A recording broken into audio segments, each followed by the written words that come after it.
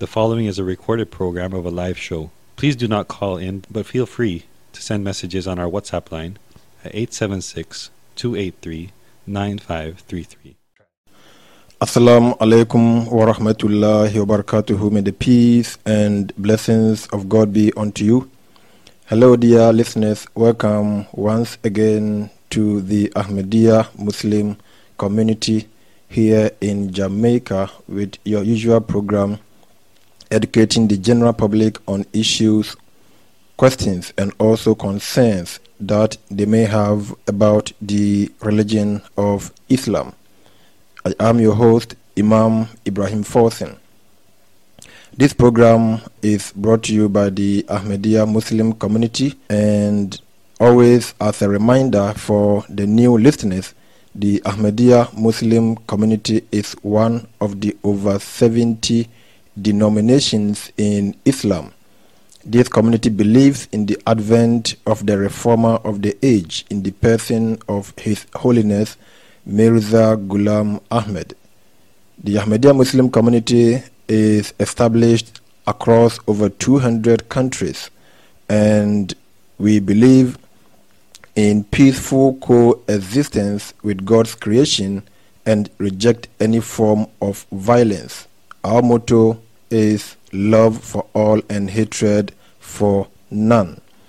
In the course of today's program, if you wish to be part of it, kindly send us your message via WhatsApp, and the number is 876-283-9533. Again, 876-283-9533.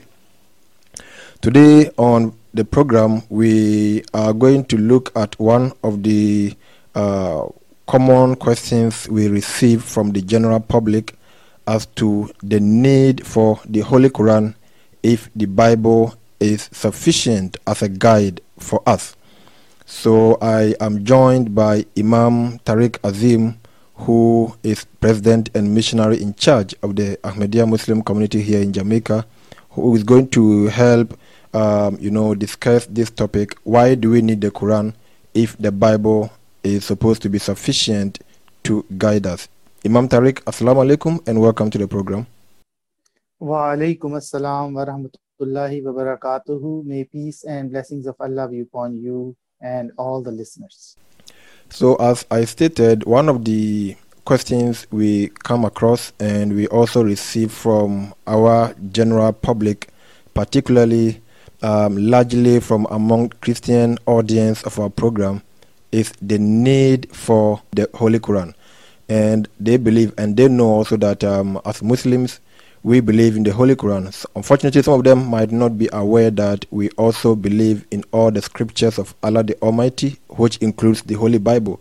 But then if we believe in the Holy Bible and also believe in the Quran, the question they ask is, why do we need the Quran if the Bible is supposed to be sufficient? Yes, we need the Holy Quran because, number one, we believe in it because it is a revealed book of Allah the Almighty. Revealed from God Almighty, the same God that, according to us Muslims, revealed teachings to Jesus, peace be upon him, revealed teachings to Prophet Moses and many other prophets which are mentioned in the Bible, and many other prophets that came before them in different parts of the world. So we believe in the Holy Quran as a scripture, as a holy book, because it is a revealed book, just like any other religion holds fast to their book. That is the primary reason. But why do we as Muslims need to believe in the Holy Quran when we, on the other hand, believe that Bible is also a revealed book of God Almighty? The reason for that is very simple, that we believe that Bible was a book, or the various books in the Bible, these teachings were given for specific period of time. They were not forever. They are not for the present day as such. Of course, some of the teachings you can apply today, but the date given by God Almighty, the expiration date given by God Almighty has long passed. For example, Jesus, peace be upon him, when we look at him, what does he say in the Bible? He says, it is recorded in John chapter 16, verse 12. He says, I have many more things to say to you, but you cannot bear them now. But when he, the Spirit of truth, comes, he will guide you into all the truth. So here, Jesus, peace be upon him, himself is acknowledging that whatever teachings he has given, whatever teachings have preceded him in other script, in the prophets that came before him, none of those teachings are sufficient. Okay. He and whatever he has been revealed is not sufficient. Something there is more to come yet. And the reason he cannot, him as a prophet has a spiritual insight, but normal humans, normal people do not have that understanding that prophets have. Therefore, it is not possible or it is not appropriate to give all the teachings at once. For example, think of it as a child that goes into grade, goes into kindergarten, goes into start school. The teacher might know the course up to even high school or even college or university, what the child might be learning in his future. Yeah. But he or she is not going to give that or teach that or even try to teach that to the child at that very small age, knowing that the student that I have in my class, based on their level, based on their understanding, this is what I can share with them. So for that reason, Jesus, peace be upon him, was given some teachings that were necessary and could be understood and implemented by the people at that time. But those were never the final teachings. Those were never sufficient for the times to come. If those were sufficient, why would Jesus, peace be upon him, would say that I have many more things to say, but you cannot bear them? And then he even says somebody will come and give those teachings to the mankind. So this is a very clear indication. If you're interested, this is Gospel of John, chapter 16, verse 12. Then also, look at Deuteronomy, book of Deuteronomy, chapter 33, verse 2. We have discussed this verse here a few times. Yeah. It is recorded that, and he said, the Lord came from Sinai and rose up from Seir unto them, and he shined forth from Mount Paran, and he came with 10,000 of saints. From his right hand went a fiery law for them. So here again, God Almighty is discussing his manifestation. First manifestation, Lord came from Sinai, the coming of Prophet Moses.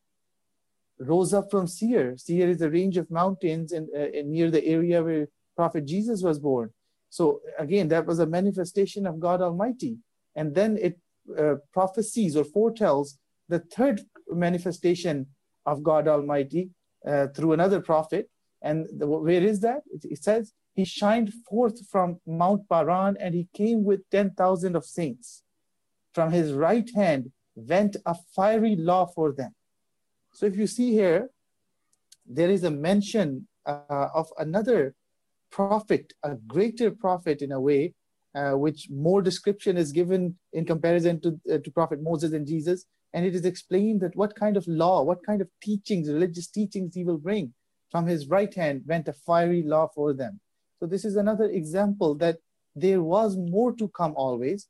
If somebody is unclear how this may refer to coming of the more teachings later on, they should look at the Gospel of Luke, chapter 3, verses 15 and 16. So this is Gospel of Luke, chapter 3, verses 15 to 16. It is recorded that, and as the people were in expectation, and all men mused in their hearts of John, whether he were the Christ or not, John answered, saying unto them all, I indeed baptize you with water, but one mightier than I comes, the latchet of whose shoes I am not worthy to unloose. He shall baptize you with the Holy Ghost and with fire, whose fan is in his hand, and he will thoroughly purge his floor, and will gather the wheat into his garner, but the chaff he will burn with the fire unquenchable.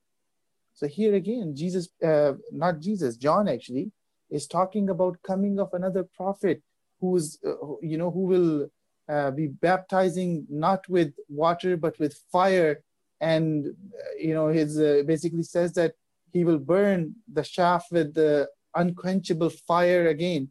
So all these things are mentioned, and it cannot be referring to Jesus here, for that is 100% sure. Why that is? Because you see that Jesus comes right after this sermon or this discussion was happening, and he gets baptized by Prophet John. So it goes to show you that it's the Spirit of truth mentioned in John 16:12, and then the person that is to come, who's regarding whom John says that I'm not even worthy of unloosening his shoes. It is a whole different being. So somebody was supposed to come. Bible or the New Testament or the Old Testament was never sufficient on its own to purify and to purge the mankind from their sins. Yes, for a time being, it was the teaching that needed to be followed by certain people. But at the same time, this was not a permanent teaching. This was not an eternal teaching, in the sense that not a teaching that was going to last till the last day of the existence of mankind. For that, as Prophet Moses said, as Prophet John and Prophet Jesus, their actions have exemplified that this was someone else that was supposed to come, the Spirit of truth, somebody who was going to baptize not with water. Even Jesus or the followers of Jesus today, they baptize with water. So this is a complete different category. Just to mention that why it says baptizing with fire, first we need to understand that why baptism with water is done. One particular reason, yes, water is a source of spiritual life as well, but at the same time, the main thing is that we use water to wash things off, stains off our clothes and whatnot. So similarly, water removes our mistakes, our sins from us in a way. It is a way of purifying us. Yes, it is. But at the same time, when it is said fire is something that we believe, we understand, and scientifically as well, that it is a higher and better way of cleaning and purifying things. It kills all kinds of germs and whatnot, and that's exactly what is mentioned here. That is why the word fiery law. And then John also saying that, he will baptize with fire, and the shaft he will burn with fire unquenchable. These words are used because the teachings that he will give, the law that he will bring, Prophet Muhammad, peace be upon him, referred to here, that he will bring, it will purify to a degree that, baptism with water or the Bible in itself can never achieve, can never do. So this is one of the reasons that we believe in the Bible. Yes, it came from God Almighty, but at the same time, it does not have that same spiritual power for this day and age as the Holy Quran, the scripture that we as Muslims believe in. Thank you very much. And if you just joined us, you are listening to the Ahmadiyya Muslim community with your usual program. And today we are discussing what the need is for God the Almighty to give us the Holy Quran, even though the Bible is also with us. Why do we need the Quran if the Bible is supposed to be sufficient? And Imam Tariq Azim is explaining why God the Almighty had to send down the Holy Quran to us, giving us some of the instances that calls for a new book.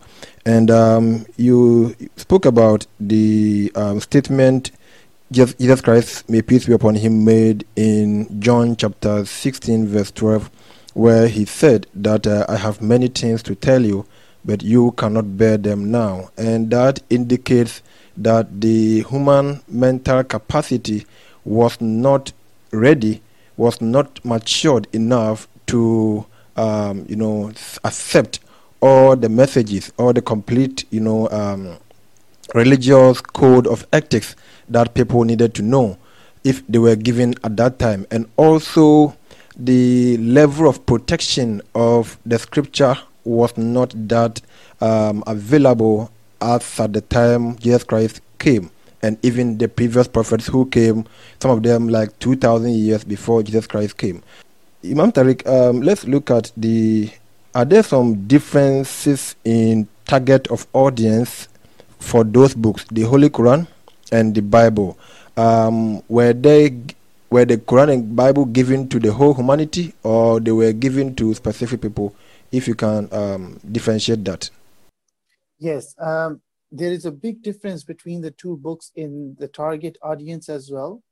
The Bible, the Old Testament and the New Testament, by no means it is a guidance for the whole mankind, for the whole world. No, it does not apply to North America, South America, Asia, Africa, or most parts of the world. It is for a specific people. It is, later on that people turned it, people who had basically went against the teaching of Prophet Jesus, peace be upon him, and made it a book or teaching for all the people, or tried to give it to all the people, tried to make it a religion for the whole of mankind. No, but it was by Jesus, his way, his style, the way he approached it. That is how we need to understand the religion. Jesus, peace be upon him, believed that it was only for the people of Israelites. That is it. It was not for all of humanity. It was not for the whole world. It was not for our country, Jamaica. It was not for most countries of the world, except for specific people. That's all it came to. When we look at the Gospel of Matthew, chapter 15, verses 21 to 27, we read about a lady who was not an Israelite, and she comes to Jesus, peace be upon him.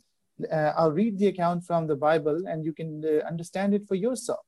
It is mentioned that then Jesus went thence and departed into the coast of Tyre and Sidon.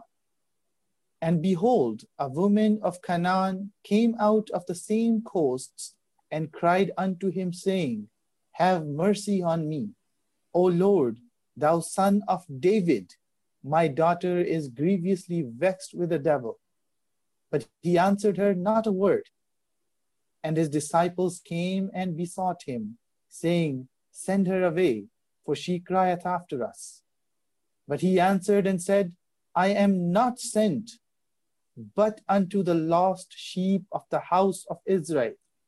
This is important. Jesus said. Jesus is saying that. Yeah. What he says is, I am not sent, but unto the lost sheep of the house of Israel. Then came she and worshipped him, saying, Lord, help me. But he answered and said, It is not meet to take the children's bread and cast it to dogs. Serious. She's referring to people who are not of the lost sheep of Israel as dogs. And he says that it is not for me to take the bread of the children and give it to them. It goes on to say, and she said, Truth, Lord, yet the dogs eat of the crumbs which fall from their master's table. So when she says this, Jesus, peace be upon him, then shows some kindness and mercy and goes and prays for the daughter of that lady that was crying, that was asking for prayers. But even at that point, you notice that he does not expect that lady to believe in him. He does not even want to preach to her in any way, because she is not from the house of Israel. She's not an Israelite, so to speak. She is not from that nation that Jesus, peace be upon him, was commissioned to. So Jesus, peace be upon him, throughout his life, made sure that the boundaries that God Almighty has fixed for him, he stays within those boundaries. He does not want to preach to other people and going against the command of God Almighty, where God has told him that you are sent to the lost sheep of Israel. So this is Matthew 15, Gospel of Matthew, chapter 15, verse 24, where he said, I am not sent, but unto the lost sheep of the house of Israel. Then again, Jesus himself, that was his practice. But when you look at other places, what he taught his disciples, that is also a good place to see that, were they supposed to preach to all of mankind, or were they supposed to preach to a specific group? So when we open the Gospel of Matthew again, chapter 10 this time. So it talks about how Jesus basically gathers the disciples. I will read from first verse, and I'll go on to first 6 verses, reading the first 6 verses. This is Matthew chapter 10. And when he had called unto him his 12 disciples, he gave them power against unclean spirits, to cast them out and to heal all manner of sickness and all manner of disease.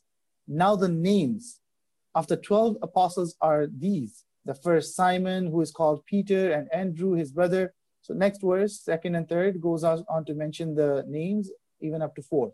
Then in the 5th verse, it is mentioned, these 12 Jesus sent forth and commanded them, saying, go not into the way of the Gentiles, and into any city of the Samaritans enter ye not. He forbids them.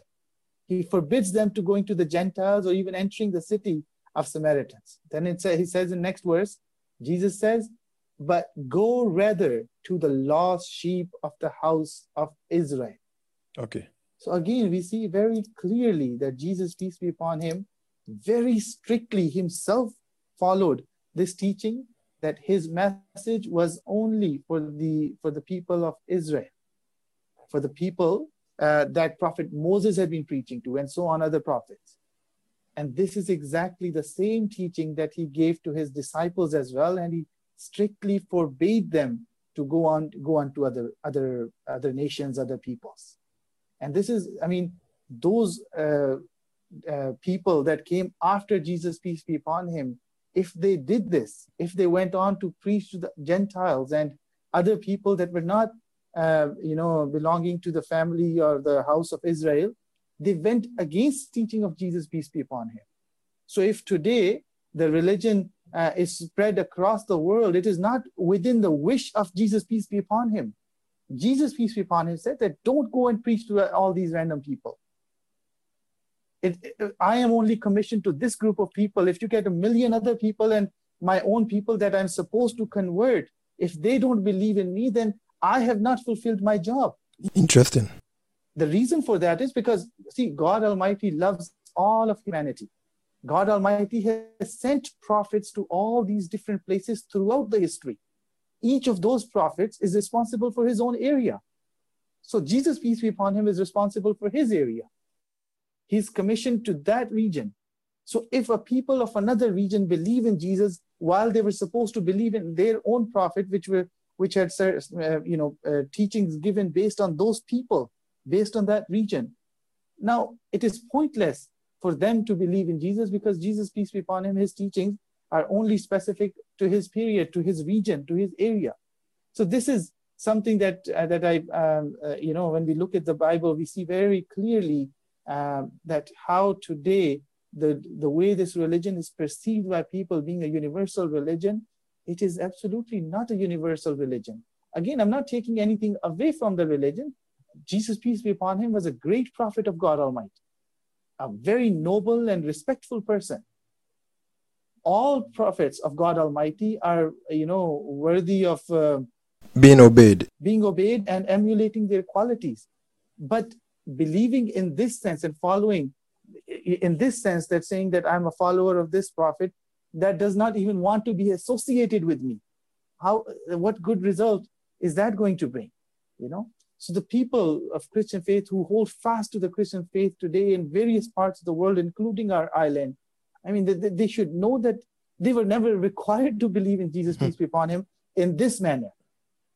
If our Christian brothers and sisters have believed in Christianity because of God Almighty, because they feel that this is an obligation to God Almighty, then they should know that God on the day of judgment will not ask them if you accepted Jesus or not. But he would ask them if you accepted the prophet that was sent to you and your people. Take the example, I mean, if there are exams happening for a high school student, and he studies for chemistry or science all night, next morning he has mathematics exam. Yeah. He studies all night, studying, looking up science and chemistry and going through books after books. What good is that going to do for him on the next day exam? The Nothing. next day, the teacher hands him the exam and he looks at it and he hasn't prepared for that at all. And his excuse is that I was studying for chemistry and I'm as good as any, person who has studied chemistry. He may be, but it is not going to do any good to that person. So this is important to understand for our brothers and sisters. I say with sympathy that look at these teachings of the Bible. Don't just follow because the people have given you this religion. are we even supposed to follow this religion? This is the question that we need to ask ourselves. And again, I do not mean to disrespect Prophet Jesus in any way, because as Muslims, we love Prophet Jesus, peace be upon him, just like we love Certainly. all other prophets of God Almighty. But we have to listen to what they are saying, not what people after them made up of the religion. And that is, they will not be responsible for what the people have done to their religions. What they preached, some of that good guidance is still available in the Bible. When we look at it, we know that, this is what our religion teaches us. This is what he taught us, or this is what Prophet Jesus, peace be upon him, taught us. And it does not even apply to us in some of the cases. So therefore, I very humbly urge my brothers and sisters, particularly of the Christian faith, that please look at the Bible in this manner and see what Jesus, peace be upon him, actually wants of you, or wants his religion to be like. And then you will realize that the teachings of Jesus, peace be upon him, are not universal, but for a particular group and for an era that has long passed. On the other hand, when we look at the teachings of the Holy Quran that were given to Prophet Muhammad, peace be upon him, the man that was mentioned in the Bible as the Spirit of Truth, he's been mentioned as Prince of Peace, he's been mentioned as the one who will baptize with fire, who will, so many things have been mentioned in the Bible about him. He himself has been told by God Almighty to make certain claims that he is a universal prophet. That's what makes someone a universal prophet, when God tells you to make that claim, with Jesus or any other prophet of God Almighty never made. We look at the Holy Quran now. We open chapter 21, verse 108. God Almighty says, وَمَا أَرْسَلْنَاكَ إِلَّا رَحْمَةً لِلْعَالَمِينَ. God Almighty, while addressing Prophet Muhammad, he says, O Muhammad, we have sent you as a mercy for all peoples, all the peoples. This is no boundary. No boundary. Then again, another verse of the Holy Quran, chapter 7, verse 159. God Almighty states in the Holy Quran, Qul ya ayyuhan nasu inni rasulullahi ilaykum jami'a. God tells Prophet Muhammad, peace be upon him, here to say, O mankind, truly I am a messenger to you all from Allah.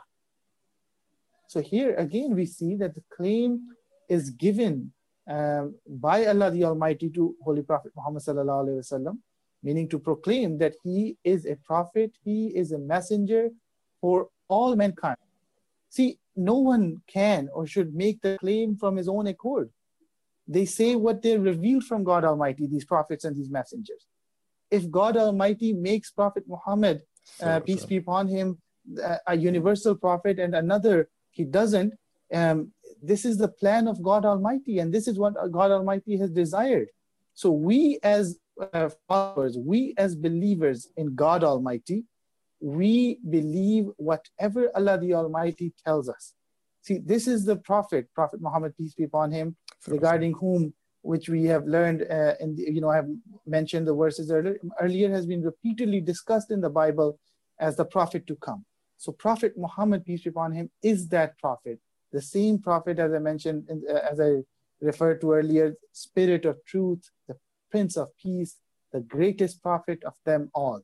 And his message, that is the Holy Quran that was revealed by Allah the Almighty, its target audience is all of humanity.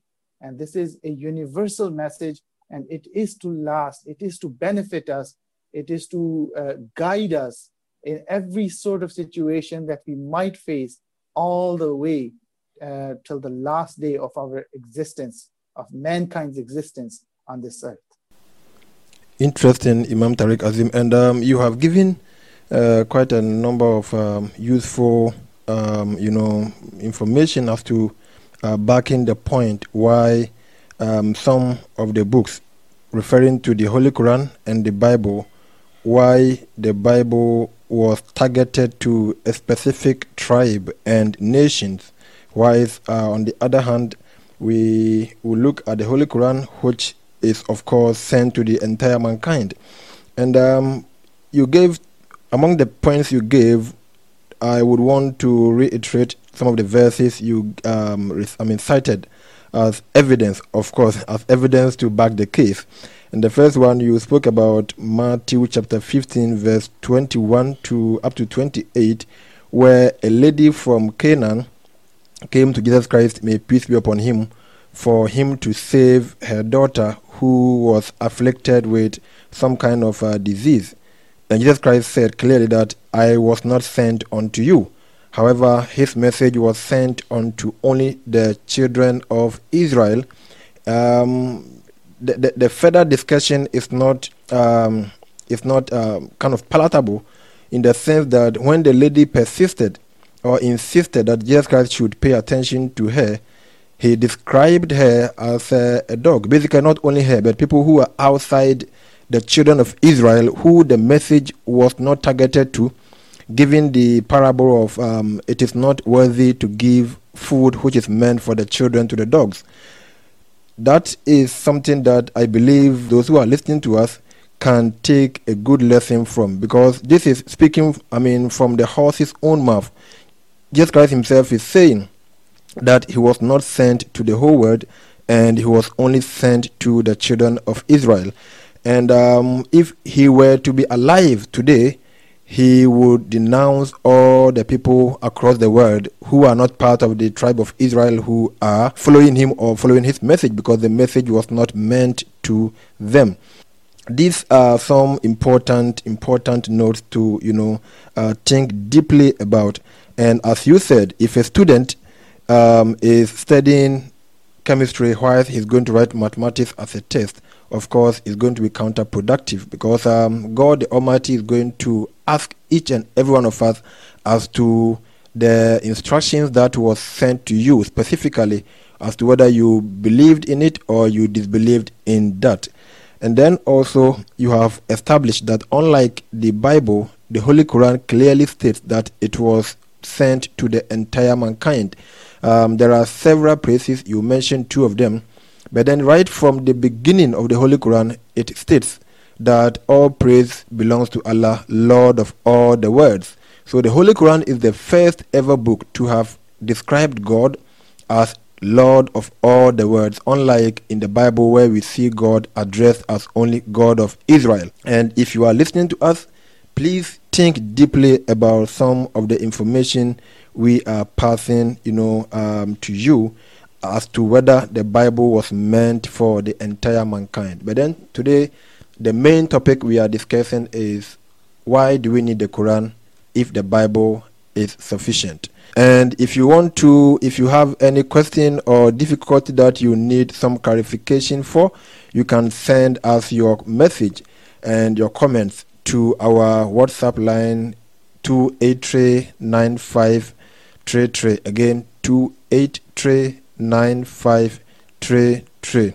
Imam Tariq, let's look at another question I have for you, which of course I believe, talking about why we need the Quran if the Bible is sufficient, I believe our listeners may be also wondering to know that if we study the history of the Bible, we understand and we read that it has gone through several ages of transformation or interpolation. Can you give some information with regards to that? Because, of course, this is not a secret. It is something that most Christians are aware, that the Bible has gone through several changes in terms of compilation, in terms of, bringing it to the state that we have it today. What do you share with us regarding that? Yes. All the religious texts that have been scriptures, we reveal scripture from God Almighty from time immemorial till today. We notice that, most of them, with the one exception, I'll come to that later, of course, have all gone through interpolation and changes. When we find some old scripture, maybe even from before the time of Prophet Jesus, in India, in South America, in North American, people that live there, we find that whatever they have, it is not in the original form, or it is not possible to come to this conclusion that this is still in its original form or not, because it has gone through interpolation. And Bible, again, is no exception in this category, because Bible has gone through immense changes over the past 2,000 years. The biblical canon, the book that we hold today in our hands, this book, it was not always like this. Many centuries after Prophet Jesus, peace be upon him, it was decided that these are the books by ordinary people. When I say ordinary people, not prophets of God or messengers of God, by ordinary religious leaders or political leaders. They sat down and they decided that what is going to be part of this book and what's not going to be part of this book. And this is not a secret at all. I will present a passage from a very well-known history website, history.com, and they have written a long essay on the history of the Bible. It explains that how the Bible was compiled. So I quote it from there. It says, surviving documents from the 4th century show that different councils within the church released lists to guide how various Christian texts should be treated. The earliest known attempt to create a canon in the same respect as the New Testament was in 2nd century Rome by Marcion, a Turkish businessman and a church leader. Marcion's work focused on the Gospel of Luke and the letters of Paul. Disapproving of the effort, the Roman church expelled Marcion. So this is in the 2nd century after Jesus, much after, more than 100 years have elapsed, and now the effort is being made, and even that effort is expelled by the Roman church, the main Christian, only pretty much Christian body at that time, the main one.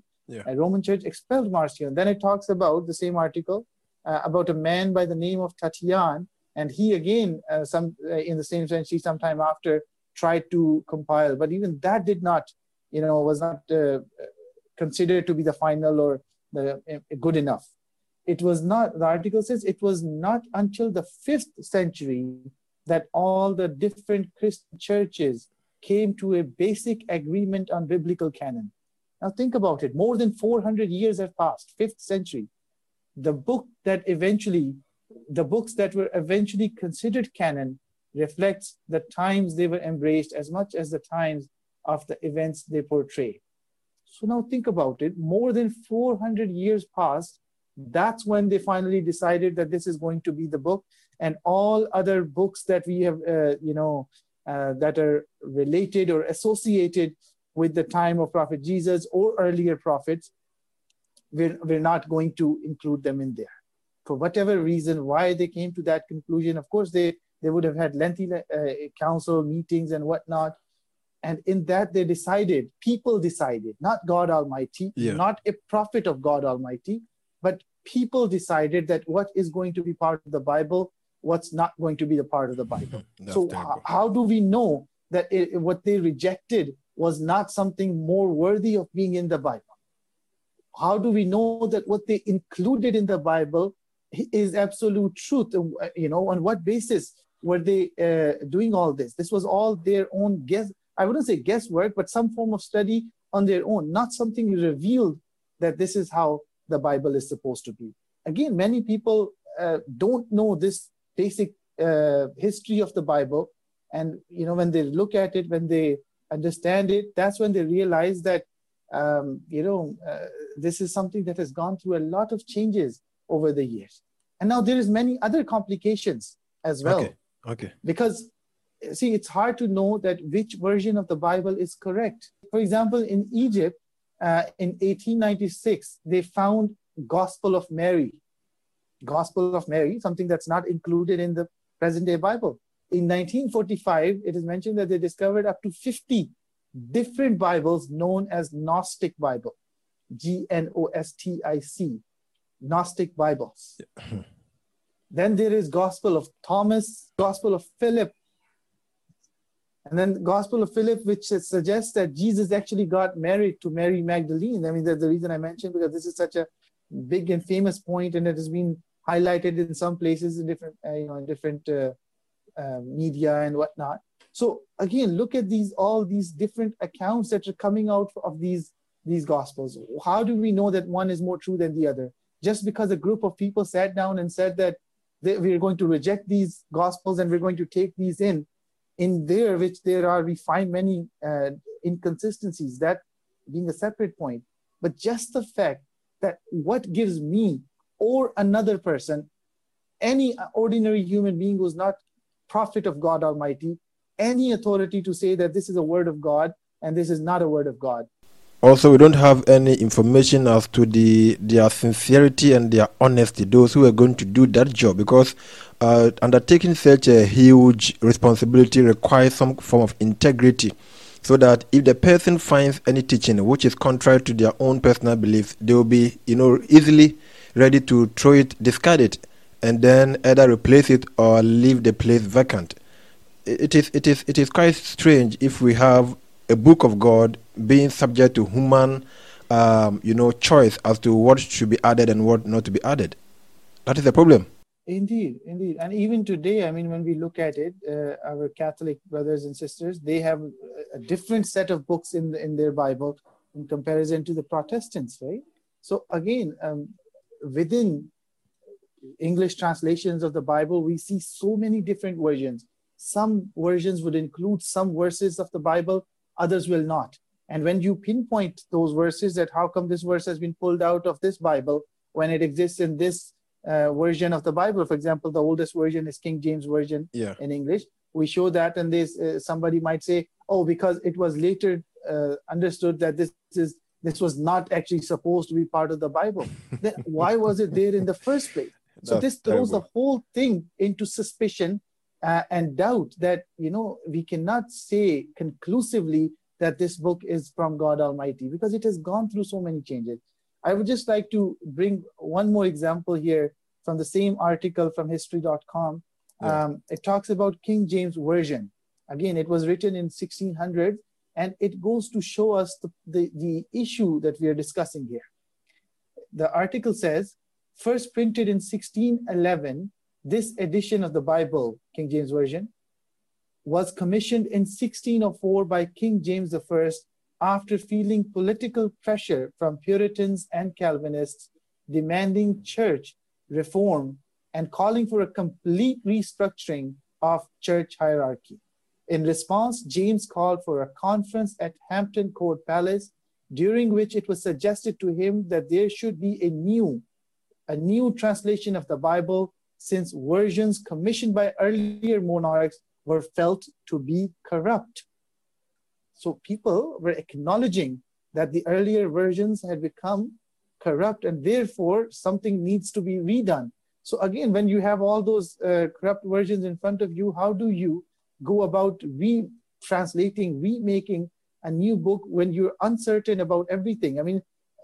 Key point being that over the centuries, from 5th century or even before, all the way approaching to the 17th century, there had been so many changes, and this was the issue that was raised in this meeting, that they need to come up with a new translation because the Bible had been corrupted by people, so to speak, over the time. Then the article says King James eventually agreed and decreed the new translation should speak in contemporary language using common recognizable terms. James' purpose was to unite the warring religious factions through a uniform holy text. Now, this is important. See, the purpose is not to present the authentic verses, but to reconcile between the warring factions. Exactly. So you can see that political influence has had there has been a lot of political influence in selecting of the books of the Bible, as well as its translation and what to be kept and what not to be kept in there. Yes, it still contains many good teachings that Prophet Jesus or earlier prophets had given. But at the same time, because it has gone through so many changes and human interpolation, that we cannot conclusively say that this or that part is actually the revealed part, because it is so mixed up with all these other human added texts that we cannot give guarantee about any part of it anymore. Thank you, Imam Tariq Azim. And if you just joined us, you are listening to the Ahmadiyya Muslim community answering your questions and also giving you the information that you need to know about the religion of Islam. Today we are answering the question as to why we need the Holy Quran, if the Bible is supposed to be sufficient. And Imam Tariq Azim has taken us through a lot of reasons that make the Bible not completely as a universal book, that we need to get a book that can stand the test of time, and that is with the Holy Quran. Basically, I urge listeners to take into consideration. I know that there is this feeling that if you have believed in something for quite a long time and all of a sudden you hear some kind of information regarding it which does not match what you expect to hear, you might either be put off. But then let's look at, we are talking about guidance, our spiritual guidance as to how to present ourselves as we all believe in the life after death, and also accountability before God the Almighty. We are looking at how we can present ourselves in the best manner possible before our Maker if we are called and we are asked some of these questions. Just ask yourself, if you go to a courtroom and you present evidence and you have some of the evidence taken out, some of them revised, with different versions, would that evidence be accepted in any serious court? It is not going to be possible. And sometimes we find it very difficult to even reconcile some verses that exist in some of the versions of the Bible that we have today. And I have come across a number of people during preaching. You quote some verse to look for it in their Bible, it doesn't exist. It's been taken out completely. And there are over 30 or more than that verses that have been taken out completely from other Bibles, because the message that they contain are not what others people would want to hear. And this is what Imam Tariq is taking us through. Imam Tariq, let's look at the Holy Quran. You have given us the series of, if I should say, transformation the Bible has gone through, and also the fact that people at a point had to gather to see which of the books they have to accept and which one they have to ignore. Let's look at the Holy Quran. Has it also suffered such a human interpolation, if any? Holy Quran, on the other hand, has not gone through any human interpolation. No change has been made from what or the way it was revealed to Prophet Muhammad, peace be upon him. When I mentioned earlier that when we look at other scriptures, not just the Bible, but any scripture from before the Bible as well, all of them have gone through changes. There's only one book that has not gone through changes, is Holy Quran. Why that is, you have to understand that.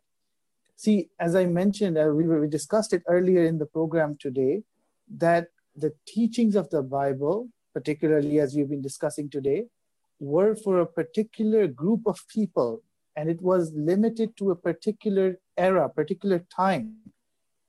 For this reason, God Almighty revealed the teachings, but did not as such care to have those teachings preserved, because a greater prophet or a prophet with the complete set of teachings was to appear yet.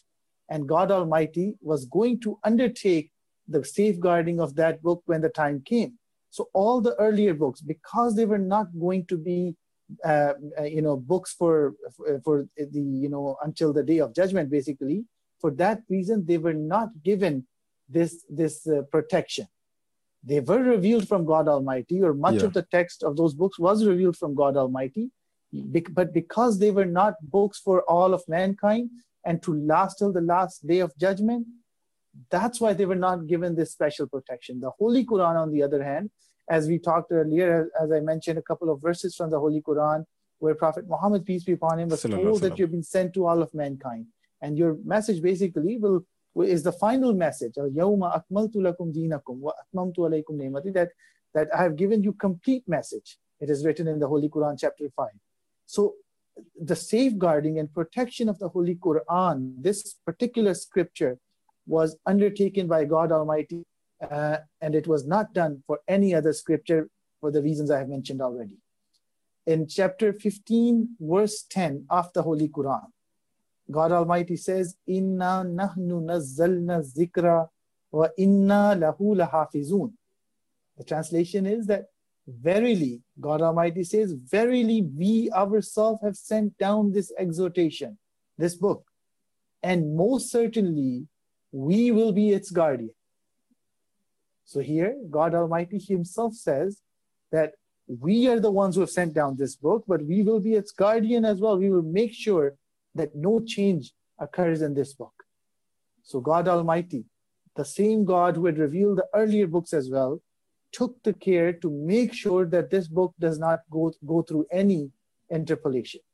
First thing, God Almighty prepared the people, who were the first addressees of this scripture, the Arabs. Yeah.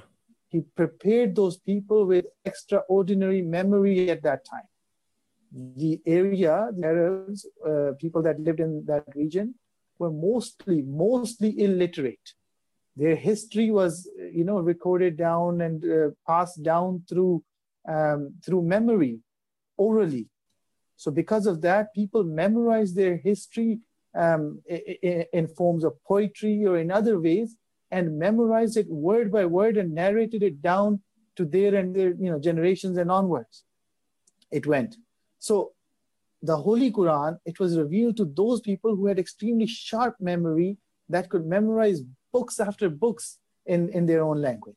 So Holy Quran, when it was revealed, there were hundreds or even perhaps thousands of people in the time of Holy Prophet Muhammad sallallahu alaihi wasallam that had memorized the entire Holy Quran. If ever, for example, one person even forgot even a slight word of that book, another person or 1,000 other people would have actually corrected him that no, that is not how it is. This is how it was revealed. So there was never a chance of a mistake in there because of so many people having it memorized word by word from beginning till the end. Then also we look at the fact that as soon as the verses were revealed to the Prophet, he would call the scribes and have it written down, on parchments or skins or whatever their modes were, different means, and later on they were compiled. Whenever a verse was revealed, Prophet Muhammad would tell, peace be upon him, he would tell his companion where this verse is to be placed in which chapter, as God Almighty had revealed to him. So this was something that the Bible didn't, this way of organizing, Bible did not enjoy. I mean, the protection, the companions memorized it, yes, and it was written down immediately as well, yes. But at the same time, the Holy Prophet, peace be upon him, took extra care to protect the text of the Holy Quran. He said that whatever my words are, whatever I say, you can, of course, memorize it. People learn religion from him. He said, you cannot write them down. So that they don't get confused with the Holy Quran. Okay. Exactly. With the Bible, we face this challenge, right? Yeah.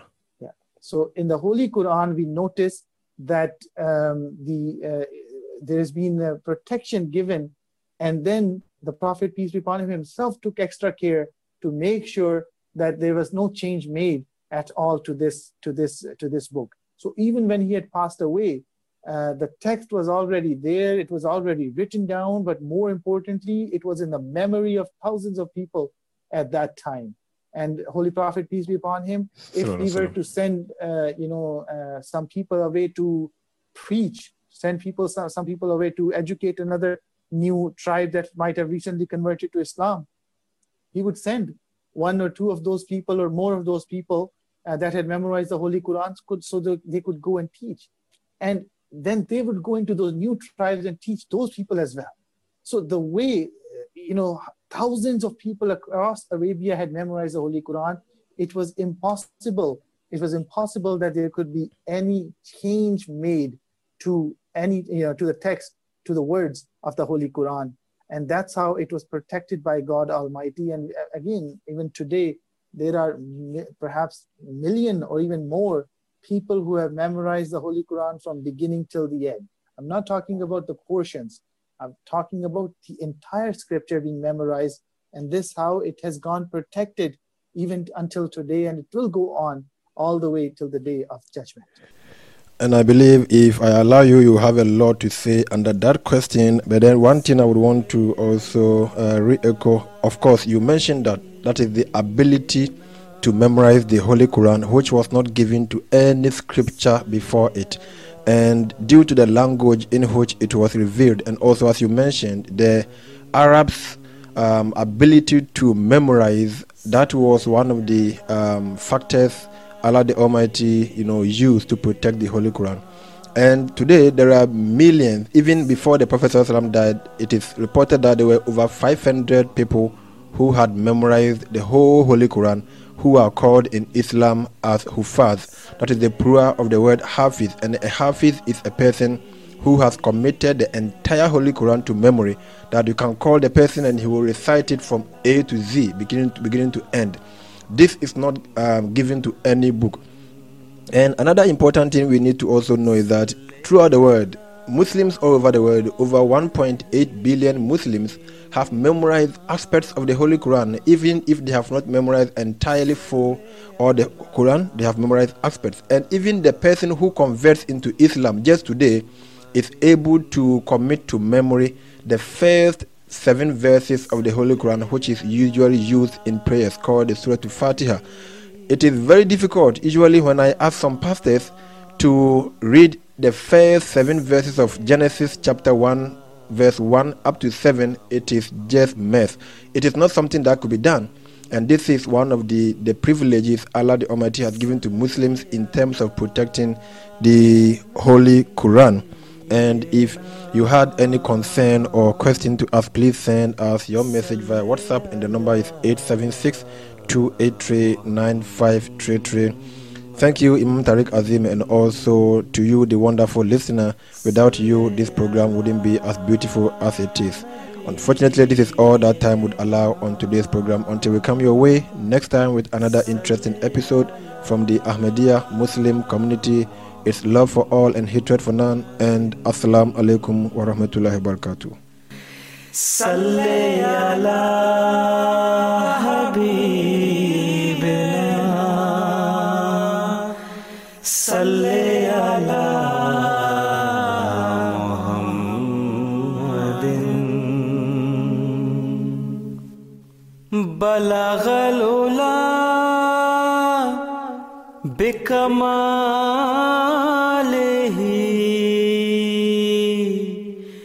kashafad duja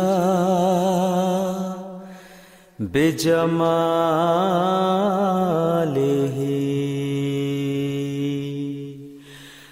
balaghal ula bikamaalihi, kashafad duja bijamalihi, hasunat jamiyo khisalihi,